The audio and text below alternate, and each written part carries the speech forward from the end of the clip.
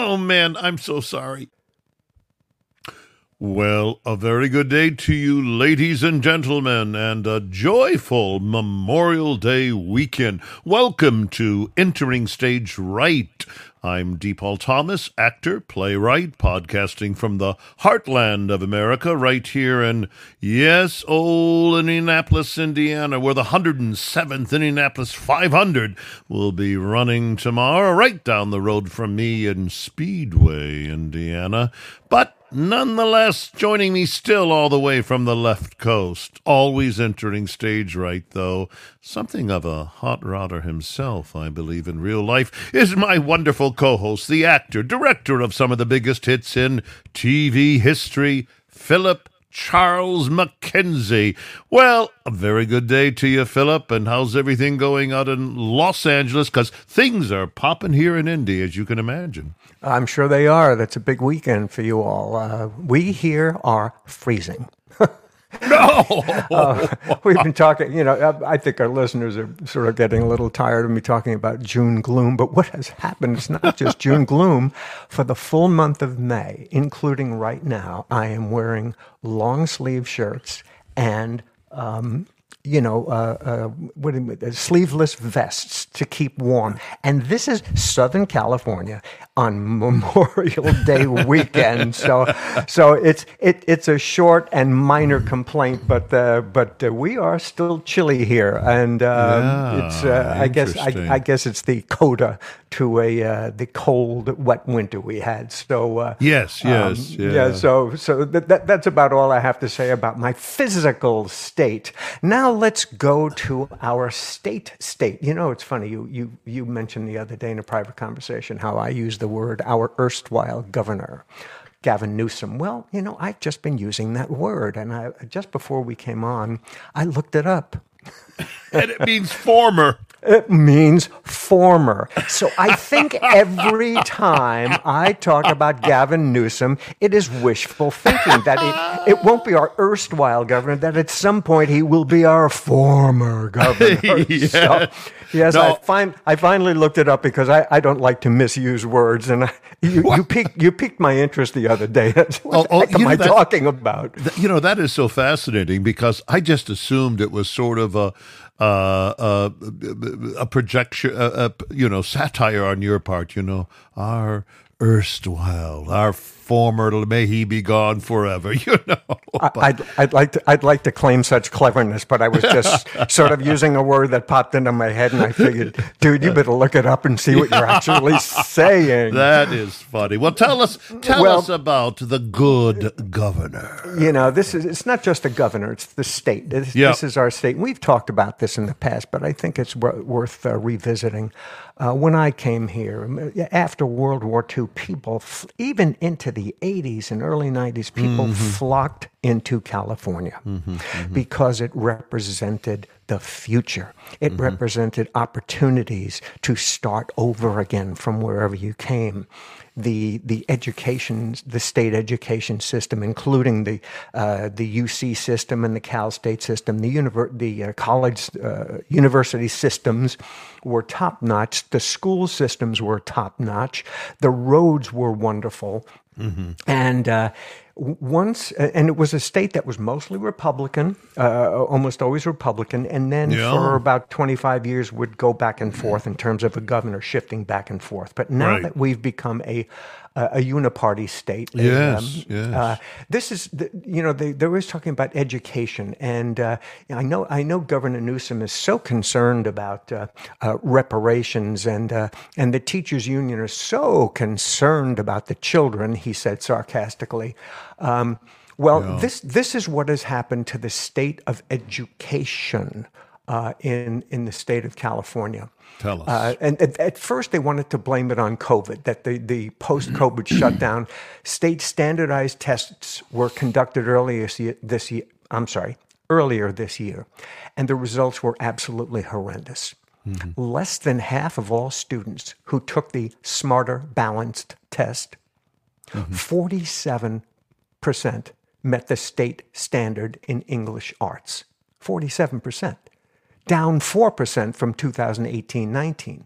1/3 of the students met the standard in math. 1/3, down 6.5 points. Only 16% of black students and 9.7% of English learners met standards in math. And the other thing that happened after COVID is the absentee rate has also skyrocketed. So no one's going back to the schools. Mm-hmm.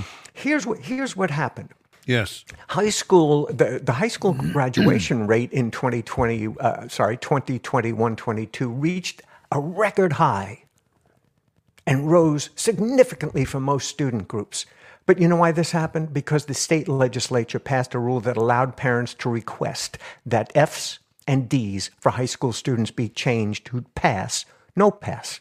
Mm-hmm. It also gave last year's juniors and seniors the option to graduate with the state's minimum requirements, and on and on and on. But if really looking into looking into the numbers, standardized tests tell a story that 2022, and this is according to the Los Angeles Times, very leftist paper, in math, 73% of 11th graders earned A's, B's, and C's. But test scores showed only 19% met grade level standards. For 8th graders, 79% learned A's, B's, and C's. Test score that 23% met grade level standards. And this goes on and on and on. And do you remember the old thing that used to be in some school system that you just pass the kid on? Oh yeah, you're doing fine. Pass them on to the next one. Pass them on to the next grade. Well, this is right here. California now leads the country in illiteracy. This is California, the Golden State. Yeah. 23% of Californians over 15 cannot read the sentence that I just read. Oh. And by the way, California seems in no rush to correct these educational shortcomings. Other states, Mississippi, North Carolina, various other states have adopted plans to ensure that children can read by 3rd grade. What a concept to read by 3rd grade. Right. And California has not even jumped on that because, we're so interested in reparations and teachers unions and the other thing is California system are losing people. People are leaving. Thousands, hundreds of thousands of students are leaving the system. So in the state and in Los Angeles, Los Angeles in the last 3 years has lost over 300,000 students. That's a the public schools in Los Angeles. Yeah. So anyway, this is what has become of the Golden State. To just pass the kids along and say, everything's fine, but boy, are we going to take care of our illegal immigrants. Well, you sent me an article on this by Larry Sand that, California's public school exodus. And the thing I really found fascinating about it was your Cecily Mayart Cruz, the leader of the United Teachers Union there in Los Angeles, who, regarding a lot of this stuff, here's her quote: "There's no such thing as learning loss. Our kids didn't lose anything." She's making reference to the COVID period. "It's okay that our babies may not have learned all their timetables. They learned resilience. They learned survival. They learn critical thinking. They know the difference between a riot and a protest. They know the words insurrection and coup." So, Philip, it sounds to me like basically education in California by your, I'd like to call them your erstwhile educational leaders out there. They sound like they're running a friggin' boot camp for the left. They're not only that. Go ahead. Yeah, I'm sorry. No, please. Well, do you remember the TV show Survival? This is what this woman, what you just read, is talking about. We know how to survive riots. We know how to survive sit-ins. We know how to survive this stuff. But can you add 2 and 2 to get 4 so you can count your paycheck? I don't think so. Exactly. I mean, they're teaching trans ideology, CRT, even though they claim they're not. They are. They're teaching, of course, the massive existential danger of white supremacy that we're going to just get into in just a moment. So the deal is it's this. that's an incubator for the left. They propagate, not educate. That is what is going on. And to underscore what you just said, Philip, it's the reason that tens of thousands are leaving the public systems and they're going to private classical schools, home schools, Christian schools. These are becoming the alternatives where their children, they know, can get a decent, well-rounded education. That's right. And charter schools as well. Everyone that you named in charter schools, it's looking for alternatives. But, the unions in the states, they don't want people to have parental choice because they want you to be held captive in a public school system that is failing in every possible category. Bingity bing. Yeah. Philip, thank you for bringing us up to date again on what's happening there and what is beautiful California. Hey, all over the place, it's been a busy week, as you well know, including Ron DeSantis' campaign launch for president, which did have a rather inauspicious beginning with the Twitter technical glitches. Kind of reminded me of the launch of Obamacare. Remember that? Mm-hmm. It's shocking that these technical wizards can find themselves just overwhelmed. But to me, all of this, except the very next day, his campaign raked in millions of dollars from that supposed fiasco, which the media loves to jump on. Look, he can't even launch a campaign. Okay, we're just getting started here. But in any case, but you better believe we're just getting started. But to me, all of this kind of pales by comparison. It was literally a week ago today that, again, President Joe Biden went back to the big lie. I'm calling it the big lie, and I refer to Biden's speech a week ago today at Howard University, in which he said the most dangerous terrorist threat to our homeland is white supremacy. Now, Philip, help us. Break down for us how you see this, and hopefully we can expose it a little bit for the fear-mongering and what you so often point out, the balkanization of the body politic that it really is, this kind of rhetoric. Well, as you indicated last week when you mentioned that Joe Biden, what was it, the thing of if you don't vote Democratic, you ain't black? He said this to a black man. This is one of the biggest racists we've ever had, next to, I believe, Woodrow Wilson, who segregated the government employees, a Democrat. This is someone who, when they started with school busing, he wasn't about to have that when he was in the Senate. He was a big supporter of Robert Byrd and some other Southern racist senators. So this is a guy who has a history of racism, comes out and now and it started in that speech with the black and red lighting last September and continued, as you said, at Howard University. And I think this is something that is more serious than people are giving it credence about, is that he continues to repeat the lie that white supremacy white supremacy and white supremacists, constitute the nation's biggest terror threat everywhere he goes. And he's also got Merrick Garland, the head of the DOJ, saying this, and the FBI, and who they are, and who they are tracking now, Homeland Security. We've talked about this before. Domestic extremists, like people who attend school board meetings, and what's interesting to me about him continuing at every opportunity to reiterate and repeat this lie is that, I've talked about this before on air. It's what is the end game? What is the end game here? Yes. Is it to just win another election by turning off over half the population and accusing them of being domestic terrorists and white supremacists? Is that the end game? Because if that's the end game, that ain't it. And it seems to me that this, by the way, the myth of white supremacy, going back to the Ku Klux Klan, is some interesting facts. The largest mob lynching that ever occurred in this country, in the South, was of Italians.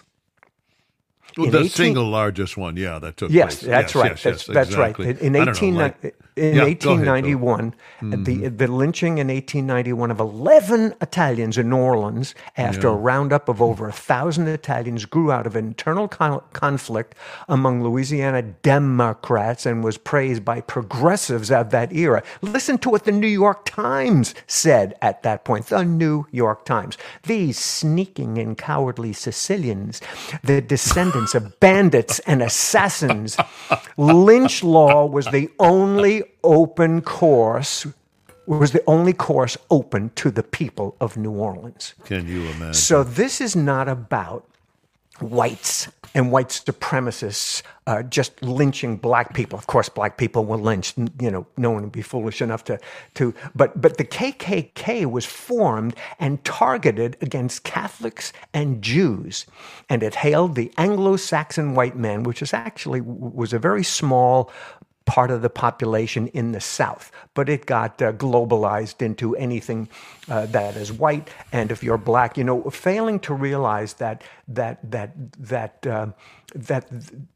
there is no white supremacy in this country. Are there racists in this country? Of course they are. No one would be stupid enough to say not, but to continue to jam this down the throat of our country. People are going to get angry. People are going to get angry and say, why are you calling me this? I have never done anything. I have never done anything to a non-white person. I just go about my daily life and interact with people. You told me the other day you had a conversation with your postal worker, your postman, and who's a black fella, and you guys just chatted and talked about life and talked about how well he has done in his life working in the civil service. And so where's this race, where's this white nationalist racism coming from? It is strictly, again, to balkanize and create enemies of white people in this country. And if you create enemies of white people, you are exalting the quote-unquote underserved, underprivileged, and that is only a recipe, I believe, very strongly, Deep Paul, as you know, for disaster.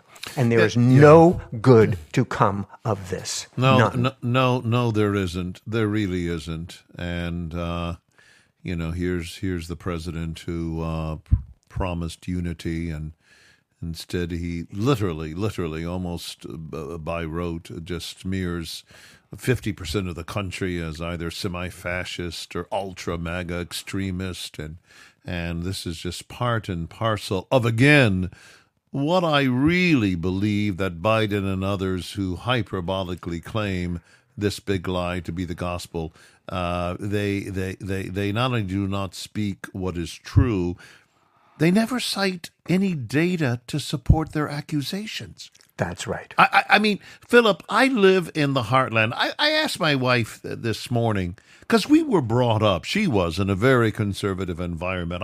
I think she was even a member, you're too young, Philip, to remember this, but of the Young Americans for Freedom, YAF. Do you remember that organization? Did you ever hear of it?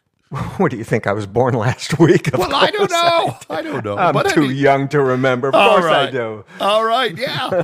And, I said to her, in all of our discussions, because some of the wonderful black young people we had attending our high school, North Central, that we attended together.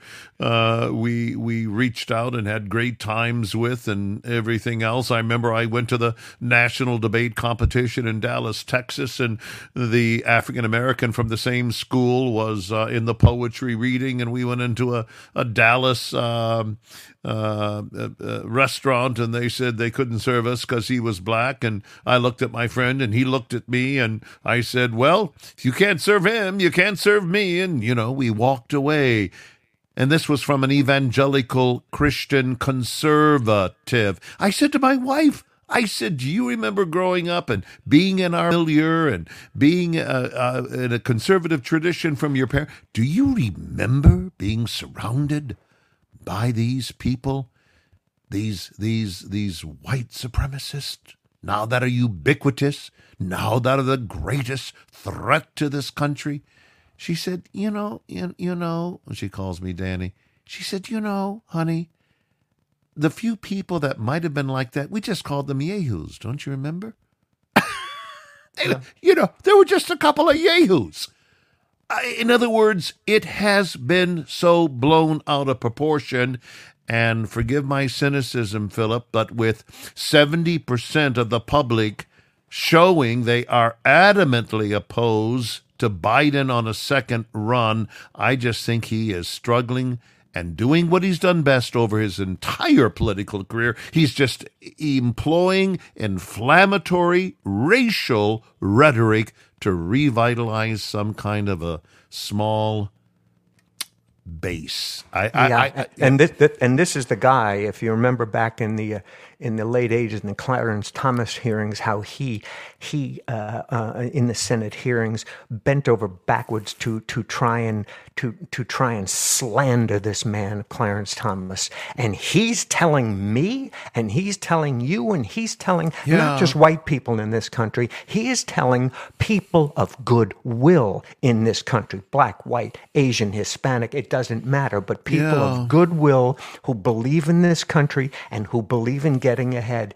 He is telling us that he has the moral high ground. Well, I'm sort of done with that. And by the way, it was always the cliche. Blacks are blah blah blah. Blacks are blah blah. Name every cliche. He's doing exactly that, and not only is he doing that, he has got the power of the FBI, Homeland Security, and the Department of Justice behind him now, which we'll get to in a little while. Yes. Of creating straw men or cliches or stereotypes or however you want to say it, and going after those as opposed to dealing with reality. Philip, I'm not being gratuitous when I tell you I agree with you. And you sent me an article, by the way, this week from Daniel Greenfield, The Myth of White Supremacy, May 16th edition in Front Page Magazine. I'm going to quote it because it underscores really something over the last 2 years that we have been doing Entering Stage Right that has sort of been a leitmotif, a theme of yours running concurrently through our discussions. And I'll quote them, and I just want to get your reaction before we move on to our PS, which is really an extension of this. But anyway, here's the quote from Greenfield. White supremacy isn't the issue. Identity supremacy is.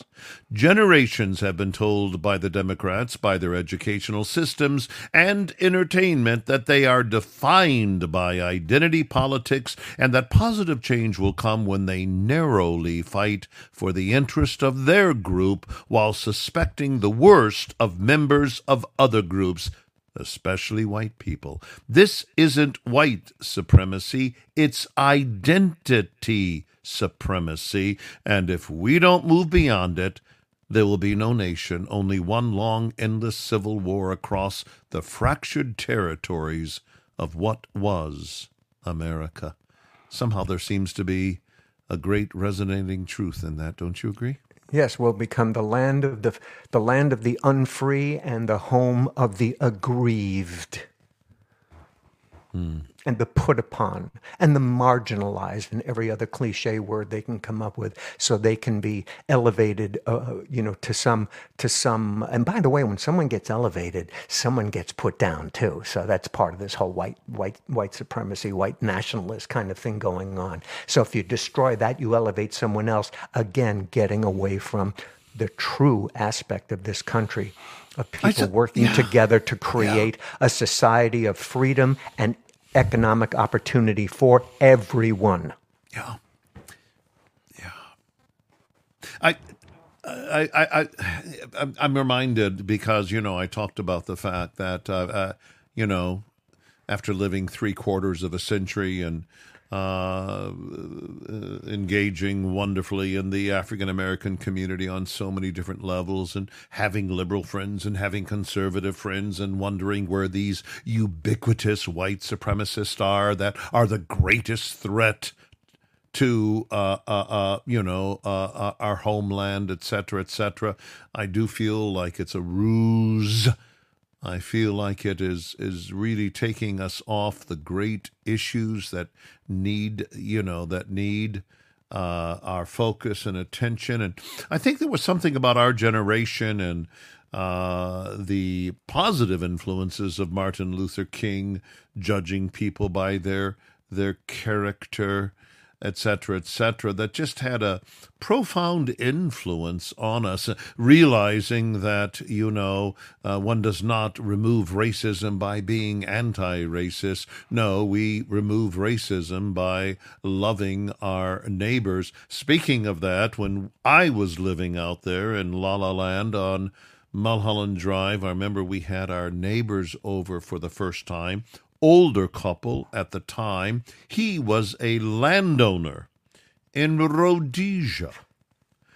And, of course, when Rhodesia made its transition to independence and became Zimbabwe, everything changed for him. The next thing you know, we're having dinner.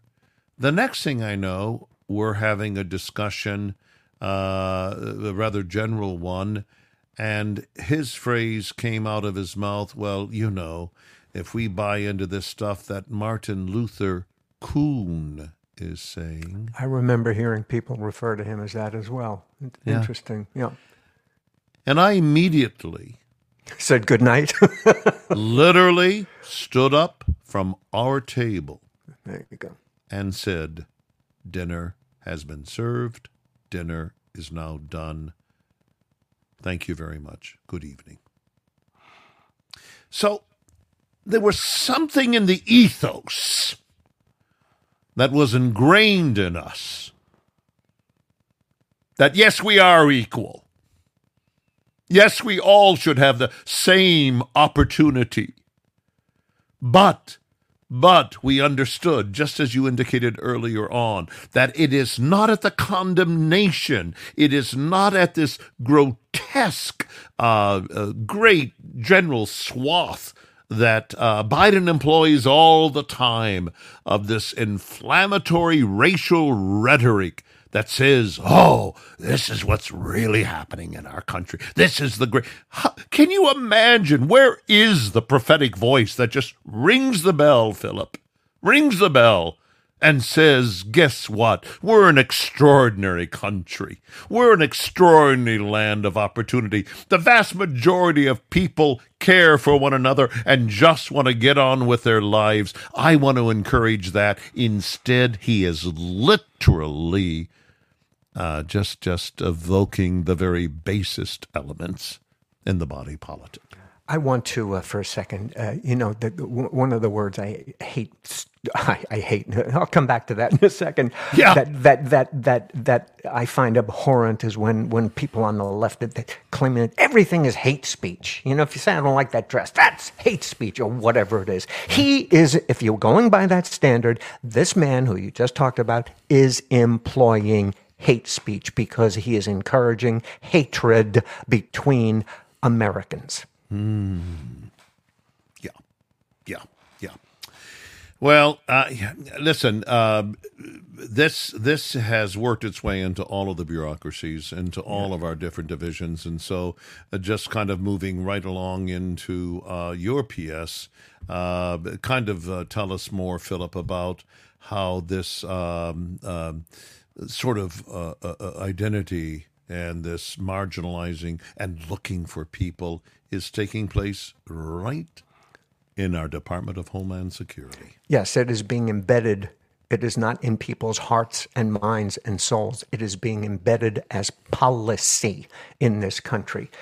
Just as a little introduction to it, I'm sure many of our listeners knew that when the Iron Curtain was still there, that East Germany had this fantastic secret police thing called the Stasi.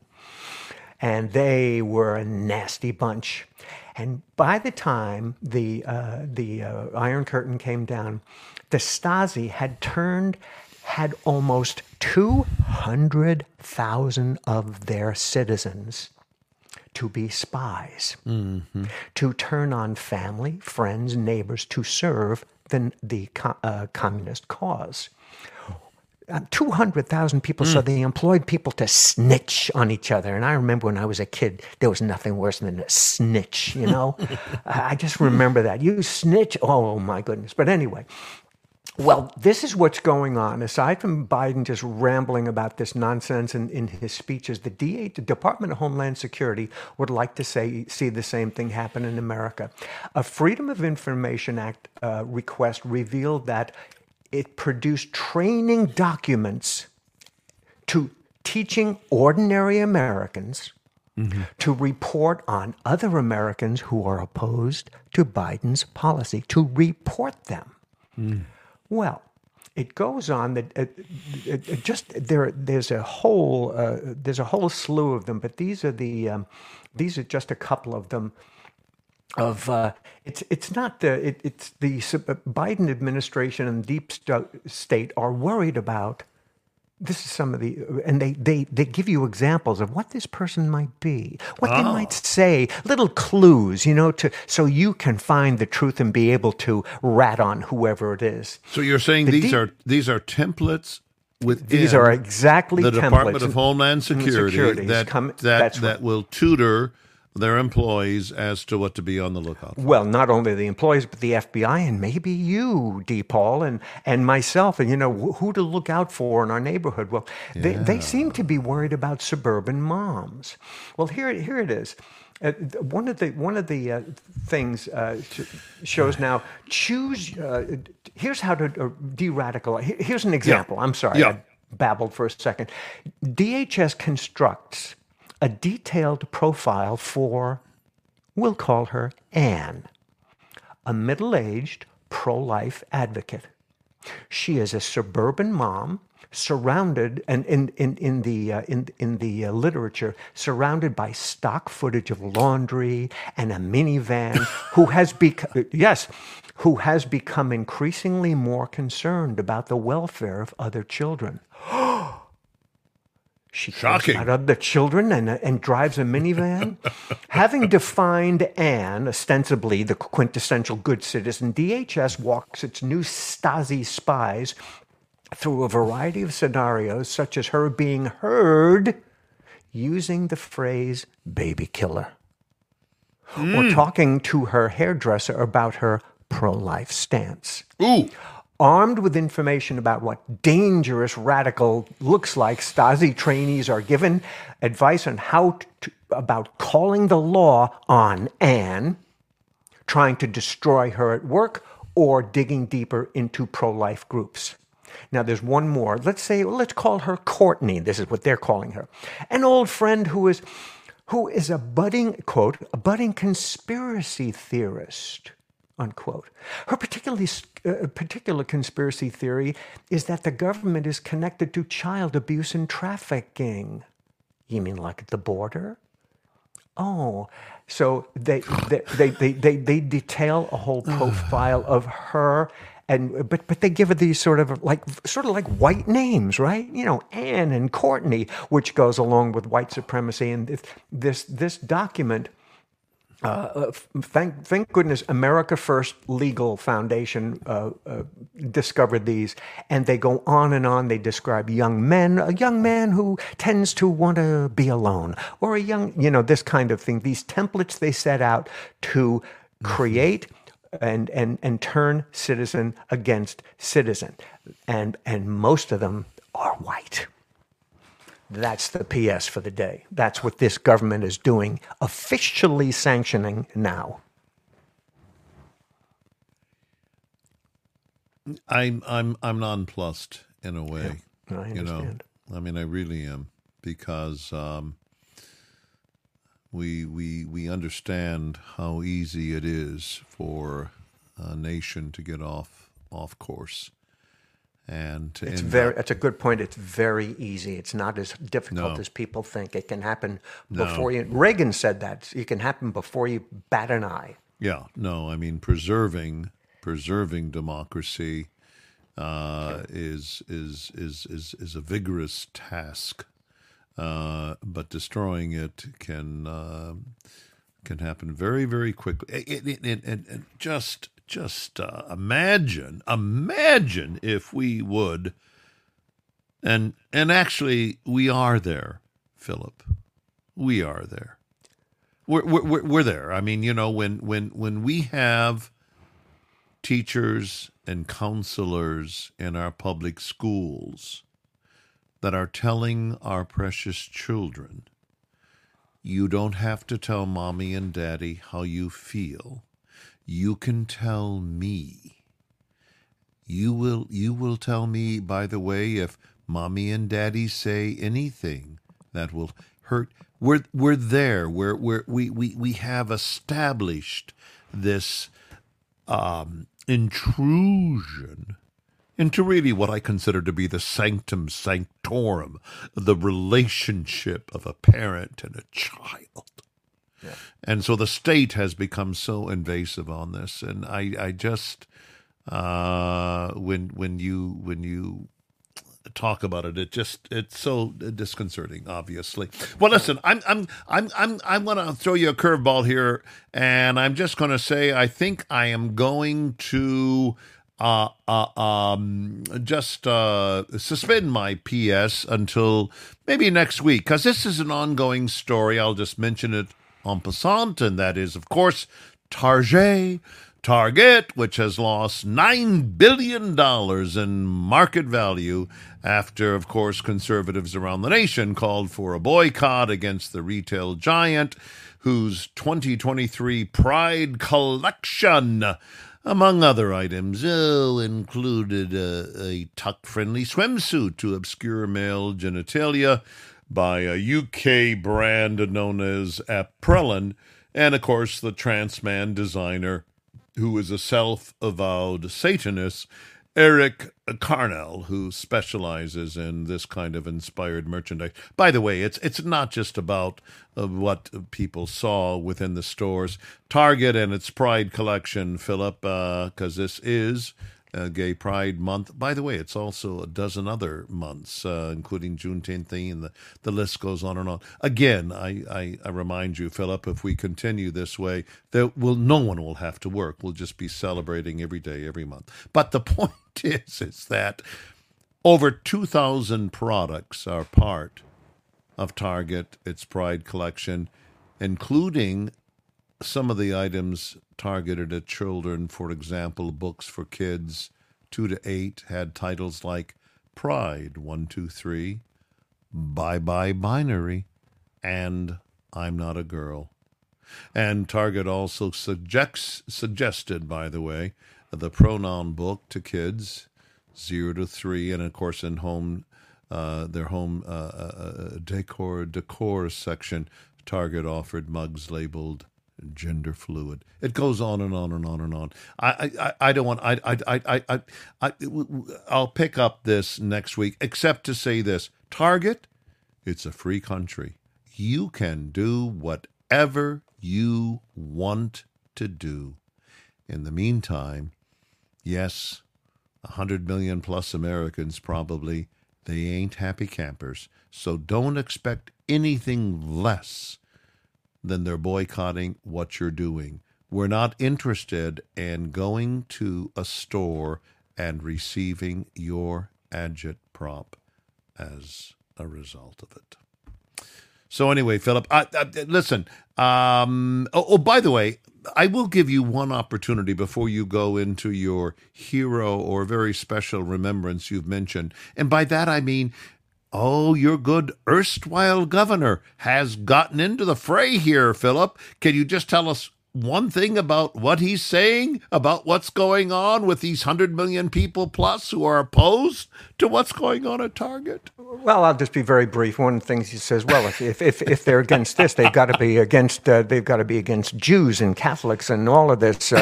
So again, a conspiracy of enemies of the downtrodden and the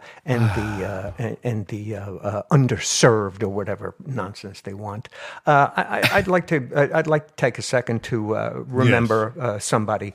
Obviously, Tina Turner passed this week, and a lot of people throughout the world were big fans of her music. Sure. I am going to speak of her for a second on personal terms because I spent a week with her when she was with Ike, when it was Ike and Tina Turner. Many years ago, between graduating acting school and going off to my first season as a Actors Equity actor in a repertory company, I drove limousine, and the company happened to be owned by Jimi Hendrix, who I used to drive Jimmy a lot, and drove a lot of the big people. From California, Ike and Tina flew east. They obviously had some gigs to do, and I spent a week with them. And learning new things about you all the time. And I spent 6 days with them in and around the New York area. We went from huge venues, took them, in a limo, took them to, I remember the first night they played the skating rink in Central Park, huge gig. And for the rest of the week, it'd be a small, not a small club, but a very modest club, like on Long Island. We go to New Jersey and various places. Right. And about 3 of those nights, they asked me to come and eat with them. So I spent a lot of time with these folks. Wow. Ike was obviously in charge. I'm not defending Ike. I just never saw any of what was, they were in public. But I do remember every day this stunningly beautiful woman would get into the car, and she learned my name. She called me Phil. She says, "Hi, Phil. How are you today?" "I'm fine." And I would get in, and I would notice she always wore a wig. You never saw Tina au natural. She always wore a wig, and I'll never forget the look on her face. When she performed, she had that beautiful but sort of hard rock and roll kind of mane to her. Her face was so soft in the car. She was stunning. And beyond that, I watched them for 6 nights. Big venues, little venues, between Ike and Tina and the band, their backup singers. She gave it every night. She brought it. She was a performer. She was a talent. Yes. And not only that, whatever went on with her and Ike Turner, her career took a dive.